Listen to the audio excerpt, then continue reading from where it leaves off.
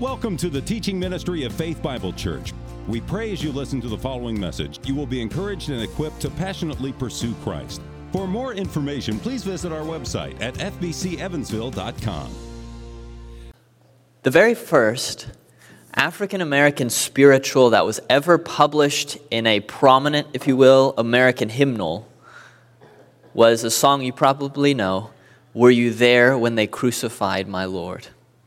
Were you there when they crucified my Lord? Were you there when they crucified my Lord? Oh, how it makes me to tremble, tremble, tremble. Were you there when they crucified my Lord? The answer to that question in a very strictly literal sense is no. You weren't there at the crucifixion. Simply a fact. When Jesus was crucified, when he rose again, that happened 2,000 years ago, and not one of us here, of course, were there. What's amazing is that that event that did not happen during the span of any of our lifetimes, not even close, is a more important event than almost any of the things, really any of the things that we've actually experienced during our lifetimes. It, to us, feels almost like it happened yesterday. There's such a reality to the death and the resurrection of Jesus. It's so important to us. And yet there's a gulf of 2,000 years that separates us from that period of time. If you try to think about any other event that took place 2,000 years ago, those are not so vivid. You know, unless you're Mike, wherever he's at, teaching history or in his class, those are not as vivid. When was the last time you thought about the very strong impact that the Roman Emperor Caligula has had on your life? When was the last time you thought about how the existence of the Zin dynasty has shaped the way you think and live? Those were things that happened 2,000 years ago. But there's only one event from that period of time that's more real and alive and powerful, impactful, vivid, shaping to us than even the events in our lifetime. And that, of course, is the death and the resurrection of Jesus. Which is a very surprising thing because of how long ago all these things took place. How is it that this one historical event is so vivid and real to us? You won't be surprised by the answer. The Holy Spirit.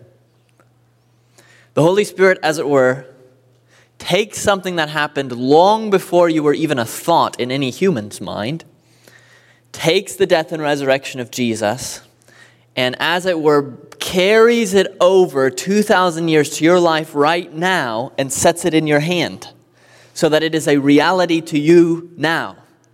Nothing else is like that. Only this, and it is only by the work of the Holy Spirit. We saw last week that the Holy Spirit in creation, the external physical creation, uniquely vivifies, which means gives life. But the work of the Holy Spirit that's even more clear in the Scriptures is when you take that over to the spiritual realm. The Holy Spirit uniquely is the one who vivifies or makes us alive spiritually.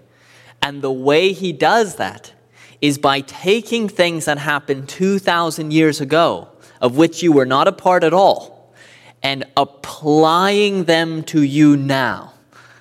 What we're talking about today is a subject that's often called the application of salvation. What the Father predestined, pre-planned in eternity past, and the Son performed literally in history 2,000 years ago, now that salvation, that is applied right now in real time by the Holy Spirit to individuals just like you and like me. Like I said, if we had just a few verses to work with last week in talking about the Spirit's role in creation, we have just the opposite problem today.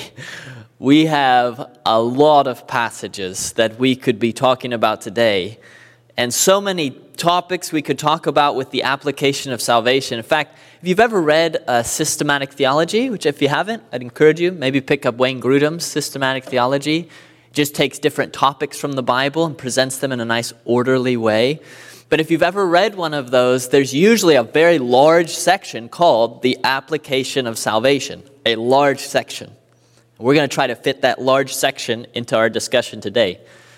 One of the first and most famous of them, if you know John Calvin's Institutes of the Christian Religion, that it comes to us in 4 fairly large books The third book is dedicated entirely to what we're talking about today, the application of salvation. Or if you know of John Murray's famous work, Redemption Accomplished and Applied, the last half of the book is redemption applied. Jesus accomplished it, and the Holy Spirit applies it. So the application of salvation, taking what happened long ago and applying it to us today. That's what we're talking about. We have to be so selective. And if you've ever studied this subject, you know just how selective we're being today, because we're doing it in just one class. But that's what we're going to talk about today. We want to first consider how the Holy Spirit takes something that happened so long ago and so far away and applies it to you. How does that happen? And then after we've considered his application of salvation to us, if I can play on the word, we're going to make application of that ourselves and say, why does it matter that we know that? How should that change the way we think and live? So let's begin with the application of salvation. If you want to know where this falls in the larger scheme of our class, because you like the structure, remember that I've said there are 6 main roles or works that the Holy Spirit does. The first one is to convey God's presence, and we've talked about that. Out of that first one flow 5 more. We talked last week about the first of those, life. He gives life. And last week we focused how he gave life in the physical realm. Today we're still talking about his giving of life, but in the spiritual realm. Then we'll see his relation to truth, holiness, power, and unity. So that's the scheme of the class. So let's see how he gives life spiritually, or how he applies salvation in real time to us. To do this, we're going to be considering what's called the order of salvation, or if there are any Latin nerds out here, the Ordo Salutis, the order of salvation. And it's really important that you know up front, we're going to be talking about, if you will, steps that take place when a person comes to Christ. That's what we're going to talk about. But I want you to know that these steps are not in order of time necessarily. So we're not saying one happened, and then after that another happened, and then another happened. Some of them are, but most of them it's a logical order. We're not going to get into that, but I just want to make that really clear up front, okay? We're going to look at these steps in the order of salvation and see how the Holy Spirit uniquely works in each of these. In conviction of sin, regeneration, conversion, justification, adoption, and sealing. Not sealing, but S-E-A-L-I-N-G, sealing. So we're looking at those steps in the order of salvation. Those are things that the Holy Spirit, if you're a believer, even if you say, I don't understand all those terms, the Holy Spirit's already done those in your life. So let's see how that happens. Let's begin with what you might be most familiar with when it comes to how the Holy Spirit's involved in our salvation, and that is conviction of sin. The fact is, if you were never convicted of sin, you cannot come to Christ, for the simple reason that being convicted of sin is what shows you that you ought to come to Christ. There's no reason for you to come to Jesus if you don't have the problem of sin and you're not aware of that. Jesus is the solution to that. What happened 2,000 years ago is the solution to your guilt. But if you don't have a real vivid sense of your guilt, to some degree, then you don't come to Christ. And Scripture tells us that that conviction, and this is one, by the way, that in time does come earlier than the others, okay? The others aren't like that, but this one is. Scripture tells us the Holy Spirit's uniquely involved in helping us be convicted of sin. Here's the famous passage in John 16. This is verses 8 through 11. And when he, this is Jesus talking about the Helper or the Holy Spirit, comes, he will convict the world concerning sin and righteousness and judgment. Concerning sin, because they do not believe in me. Concerning righteousness, because I go to the Father and you'll see me no longer. Concerning judgment, because the ruler of this world is judged. The core meaning of the word convict is simply convince. That's really just what it means, convince. For you to be convicted of your sin just means you're convinced that you've sinned. and that coming with it, there is a guilt in the sight of God. You have to be convinced of that. So in this passage, if we just took that first line, we won't get all into it, but you just take that first line, and Jesus says, the Helper, when he comes, will convince the world, which includes all of us from the time we're born, those outside of Christ. He will convince us concerning sin. Why? Because we don't believe in Jesus. So when we're unbelievers, before there's faith and we are rejecting God's solution to our guilt problem, the Holy Spirit is the one who convinces us that that's what we're doing. Otherwise, we rationalize it away. You may be someone who's just skeptical about Christianity, or you've seen hypocritical Christians. You use that as an excuse. Whatever it may be, we are resistant to the gospel until the Holy Spirit comes to convince us, you are the man or the woman. You're the sinner. And that is uniquely a work of the Holy Spirit. So you could just, to make this more vivid, think about your own conversion. Your stories are all different. But I can think about mine, growing up in a Christian family and thinking I was totally fine with God because I grew up in a Christian family. So I was in by birth. And I was pretty moral, it seemed to me. Until I get to high school, and all of a sudden, I start experiencing an immense weight of guilt, and I can't do anything about it. And I tried many ways to get rid of the guilt. Be a better person, didn't work. I tried praying, I tried just about everything to get rid of the immense sense of guilt, and it stayed with me. Where is that coming from? That was coming from the Holy Spirit, doing a work of conviction, even before I knew him, to convince me of my own sin. It's same for you. I don't know what your past looks like, but you just think before you know Christ and before conviction starts happening, you have many things to preoccupy your attention, your grades, boyfriend, girlfriend, car, career, house, future. You have many things you're thinking about. They're pressing in on your life and you're thinking about them, but you're not thinking about your sin so much. It's not a major thing. Maybe every once in a while you feel bad. And then all of a sudden, you're thinking about it. All of a sudden, it's massive. It's the most massive thing in your life. How? How did that happen? It wasn't some clever preacher or some gospel presentation that was done perfectly. It is the work of the Holy Spirit to convince you that you're a sinner. So that's how, in some sense, in time, the Holy Spirit is preparing to take what happened way back then and apply it. That's how he tills the soil. He does the work of conviction. Once he's done that work, and it can be long or short, everyone's different, but once he's done that work, now we move into how he really applies salvation to you. And the first thing, logically speaking, because again, all these next things can happen basically, as far as we can tell, at the same time. But logically speaking, the first thing that happens is what we call regeneration. Now that is a large word. But don't worry, there's a short word that means the same thing. Short phrase, born again. That's all regeneration means. Re is again, generation is to be born. So regeneration is to be born again. In John chapter 3, Jesus shocked poor Nicodemus, that teacher of Israel, by telling him, unless one is born again, regenerated, he cannot see the kingdom of God. Some of you might be old enough to remember a time in our country where the phrase born again was not known by everybody, even though it was there in John 3. R.C. Sproul, when he shares his testimony, when he first came to Christ, maybe this was in the 70s, 60s, 70s. Okay, there you go. But I remember R.C. Sproul talking about when he first came to Christ, way back when, he started telling people he was born again. And they said, you're what? He said this is before the term had gained momentum in the culture. If you say born again today, even to unbelievers, most people have a sense of what you're talking about. But even though culturally people have a sense of what the term means, it doesn't mean it's really understood. Born again is not just a religious experience that enlightens you. It's not just going forward at an altar call.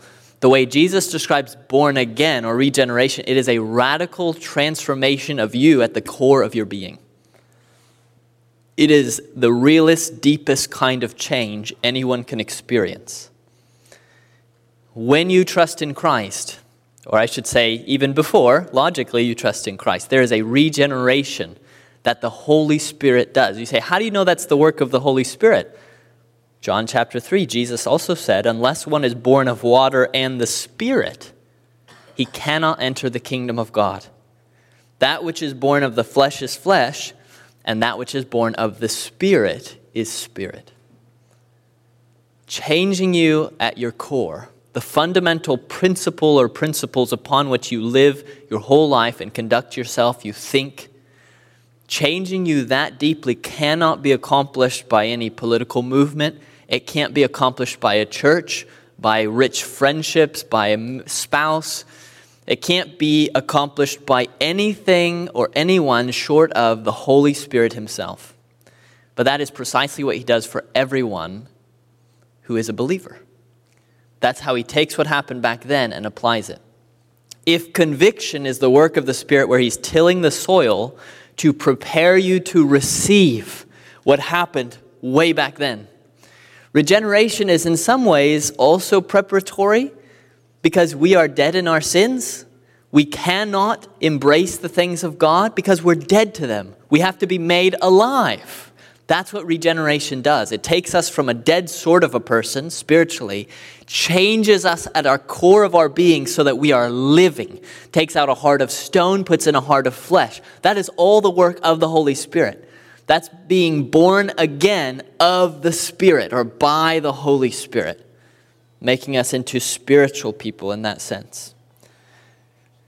So that is the work of the Holy Spirit, conviction, regeneration. Also, immediately at that same time, when you came to Christ, you were not only regenerated, you experienced what we call conversion. And conversion is just a neat way to summarize the two acts that you yourself did. It was because you were regenerated, so all credit goes to God. But these are things now that you did. You trusted or had faith in Christ, looking back 2,000 years, faith in Christ, and you repented, which means you turned from a life and a commitment to sin. Trusted, faith, repentance. That's conversion, together with a confessing that Jesus is Lord, a confession of him as Lord. That's conversion. Interestingly, the way the Holy Spirit relates to that is given us in 1 Corinthians 12. And this is a passage where Paul is probably talking about prophetic utterances, but it applies also to just when we come to Christ. He says, no one can say Jesus is Lord except in the Holy Spirit. Now, anyone can say those words. Anyone can say those words. So something more than just the utterance of those words is meant here. And it is this confession that we make from the heart when we're converted. And it can't be done except by the Holy Spirit. So, at that point, you are a Christian. You weren't a Christian, then you were a Christian, amazingly. At the same time, something else happened within you. The glorious truth of justification. Justification is God reckoning you to be 100% clean, innocent, righteous, clear of guilt, and positively having always fulfilled his will completely and perfectly without any failure ever. That's you, right? You say, it can't be me. It can be you because it is God looking at what happened 2,000 years ago. That was Jesus. That was his record. Justification is when God takes that record, which happened long before you were born, and by the Holy Spirit in time chooses to reckon you as having that record. Say, well, what is he going to do with all my guilt? Can't just sweep it under a rug. Takes your guilt, puts it upon Jesus, and it's paid in full. That's justification. All of you sitting here, you might feel so guilty. Maybe you yelled at your spouse this morning, or you just feel like it was a failure of a week for you. If you're in Christ, all we see right here are just completely righteous people. And you can't get more righteous than you are in the way God reckons you. That is justification. It happens not because you're living such a good life, because we struggle. You are a sinner, but at the same time, you are reckoned as being righteous. Now, we usually think about the Father and the Son involved in our being justified, and that's right. But there's one passage that says the Holy Spirit's also involved. This is 1 Corinthians 6, verse 11. You were washed, you were sanctified, you were justified. How? How did this happen? Well, it was in the name of the Lord Jesus Christ on the basis of what he did. But look, also it was by the Spirit of our God. How can God perform this legal transaction when we're separated by 2,000 years from the death of Jesus now? You ever feel that tension when you're talking about my sins are on him, but he was back then, but I'm here. Somehow it is by the work of the Holy Spirit. He's the one who bridges the gap between what happened so long ago and what's happening in our lives today. It is by the Spirit of our God. It's as if the Spirit took the blood of Jesus from way back then and comes to your soul and applies it to the door frame so that the angel of death passes you over. As we continue, at the same time that you were justified, you were also given this application. You were adopted into the family of God. It's not that God cleared your guilt by the death of Jesus, reckoned you as righteous, and said, now get out of my sight, you failure of a Christian. The reason God justified you, why would he do that? The reason was to adopt you into his family. It was for the sake of this close, intimate relationship with God. Now, not all of you have had a good, healthy relationship with your earthly father, I understand. But we're talking about father in an idealized sense. The best possible father. That's the sort of relationship you immediately begin with God when you're regenerated, converted, justified. When the Spirit applies salvation, you become a child of a perfect father. And a perfect father protects his children. A perfect father is intimately involved in the affairs of his children. He's not letting them run off and do nothing. A perfect father's thinking about their children's future. A perfect father is someone a child can come to with concerns and worries, and that father won't be cruel, but will be gracious and hear. A perfect father is correcting his child, helping that child along. That's the relationship you have with God. Now, how does the Holy Spirit relate to this adoption? Actually, there are two passages in the New Testament that directly link our experience of God as adopted children with the work of the Holy Spirit. The first is in Galatians 4, we'll see in the sermon series. It says, because you are sons, God has sent the Spirit of his Son into our hearts, crying, Abba, Father. Now, Abba is not a reference to some old rock band. Abba was an Aramaic term that meant something equivalent to dad or daddy, if you will. It was how an Aramaic child, a child living in Palestine at the time of Jesus, would have cried out to a father. So I've got a little 2-year-old daughter. She will say, Daddy. That's the idea of Abba. And it puts in father next to it just to translate it for us so you know what he's talking about. Abba, Father. That is stated again almost exactly the same way in Romans 8. You have received the Spirit of adoption as sons, by whom we cry, Abba, Father. You would not be able to enjoy your adoption as a child of God. It's hard enough with Satan accusing you and making you feel like you are the black sheep of the family of God. It's hard enough, but you would never be able to enjoy your status as a child of God if it were not for the fact that this is what the Holy Spirit does in your life every day. He's in there to assure you of your adoption, even now. He's a spirit of adoption, and then he assures you of it even now. He's closely involved in that. Let me give you one last, and by the way, there are other steps in the order of salvation that we're skipping over. Some that relate more to the Father than to the Spirit, and some we just don't have time for. But let me give you one more, and it is this. When you came to Christ, you were immediately sealed with the Holy Spirit. Maybe this is the least familiar to you, but let me give it to you in Ephesians 1. In Christ, you also, You in Christ? Okay, this is you. When you heard the word of truth, the gospel of your salvation, and believed in him, here comes the Holy Spirit applying the gospel to you. You were sealed with the promised Holy Spirit, who is the guarantee of our inheritance until we acquire possession of it to the praise of his glory. You didn't feel the sealing happen. That's why sometimes you may wrestle with doubts of your salvation. You can't see the sealing of the Holy Spirit. But this is a real thing that actually happened when you believed. It is a picture that's drawn from the ancient world when you would send a letter. You'd roll it up, presumably, into a scroll-like thing. And then, if you were royalty or well-to-do, you would have a ring that would have an imprint, and you would take some hot wax. I don't know if there's any reenactors here of ancient times. Maybe you've done this.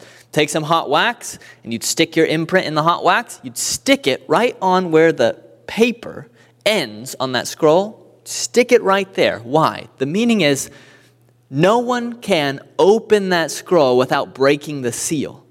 So if you receive the letter and the seal is still complete and whole, it means no one else read that letter. It guarantees that the letter will get to the intended recipient, or at least they'll know if it didn't. That's the point of a seal. I don't know, I probably should have thought of what's something today that relates to that. You can kind of do that with letters today. You know if it's been torn open, but it was very vivid back then. That is what you've experienced as a Christian. It's not something for you to seek after. It's something that's already happened to you, and it was specifically done by the Holy Spirit. You have the Holy Spirit living in you. He's working in you. He's doing his work, but his presence in your life is also the guarantee that you're sealed. It is the seal. And you are on your way as a letter to the heavenly courts. Jesus said he went to prepare a place for you. And when he works hard to prepare a place, he never leaves it uninhabited. So there's a guarantee that you are going to be there. You know, come talk to me in 100 years. We'll celebrate the fact. You're going to be where Jesus has prepared. But how do you know when Satan comes with his accusations and causes doubts and you see your own failures and weaknesses? How do you know? It is this seal that's upon you. You're not going to be opened until you get where you're supposed to be, which is in paradise with God forever. And that is specifically a work of the Holy Spirit within us. So there are more things we could talk about, but I hope you can see the Spirit as the giver of life. He's the one who takes what happened so long ago and so far away, and in real time, if you've trusted in Christ, all of these things happened not automatically. It's not a machine. It was specifically, consciously the work of the Holy Spirit doing each and every one of these and more in your life in that moment. So that is the application of salvation, the Spirit giving us spiritual life. Now, what I want to do with the time we have remaining is think, what's our application? These are wonderful theological truths. I hope you're encouraged by them. What do you do with them on Wednesday? You know? So let me just talk briefly a few among what could be many other applications. These are not points, by the way, that are just meant for some theological elite up in an ivory tower some way, where sometimes Christians get the feeling if we start using words of so many syllables like regeneration, it's too many. I'm out. I'm done. Please don't be that way. These terms, I don't care if you know the terms, but what they represent is from Scripture. And it's written in Scripture for you to know for specific reasons. And here's two of the reasons I think we are told that the Holy Spirit applies salvation to us. Here's the first. Gratitude. Just immense gratitude. You ever been in a workplace break room?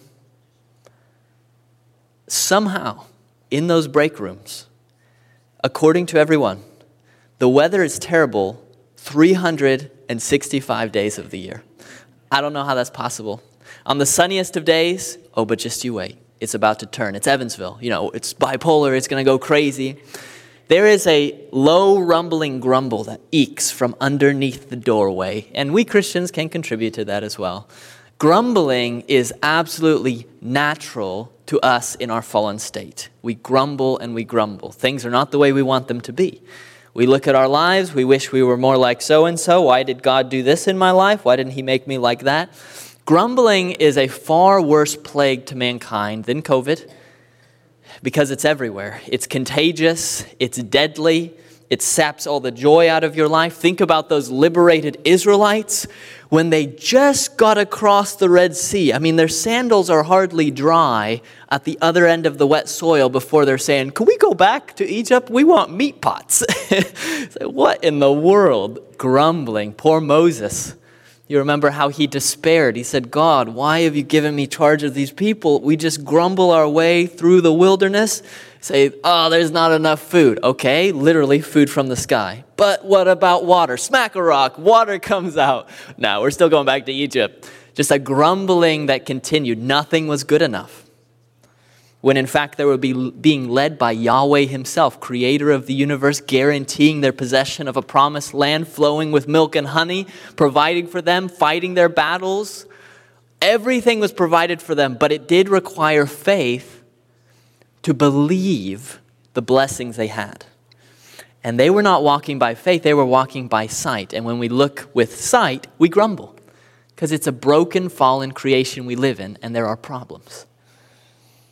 You might be in a sharp circumstance right now or a whole sharp season, and it seems to you you have a lot of reasons to grumble and not many reasons for gratitude. But if everything we just said in this class is true, you're wrong. You're so wrong. Everything I just described to you, true of you as a Christian, cannot be touched by anything on earth. It is a prelude to what Peter called our inheritance in heaven that's undefiled, reserved up there for you. It is a kind of treasure that Jesus talked about. He said, store up treasure in heaven, because you're not going to get a thief steal it there. There's not going to be a moth. There won't be rust to eat it away. Everything we talked about, those steps of salvation, your justification, the fact that God reckons you as entirely innocent and did so this morning when you woke up and got angry at your kids, you're still innocent before God. The fact that you're adopted into God's family, he guarantees things will turn out well for you. All of those blessings have nothing whatsoever to do with the circumstances you're in right now. Whether that be a very difficult boss at work or coworkers, it could be an intense family situation, crushing, or it could be a terrible diagnosis, a life-crippling disease. But none of those things have any influence on all of the blessings that we just listed in this class that the Holy Spirit has already done in your life. They don't change. And if that's all you had and the rest of your life was as miserable as it can be, which it's not, but if it was, you would still have an endless well from which to draw up pools of gratitude. It does require faith, but it's true. I maybe shouldn't stereotype teenagers. I was one, can't I? We all know the teenager who has everything, but according to them, has nothing at all. Because they don't have the newest iPhone or whatever. And so everything else they have means nothing, and their parents hate them and want to ruin their lives. And you just observe that and you go, there's something so wrong about that.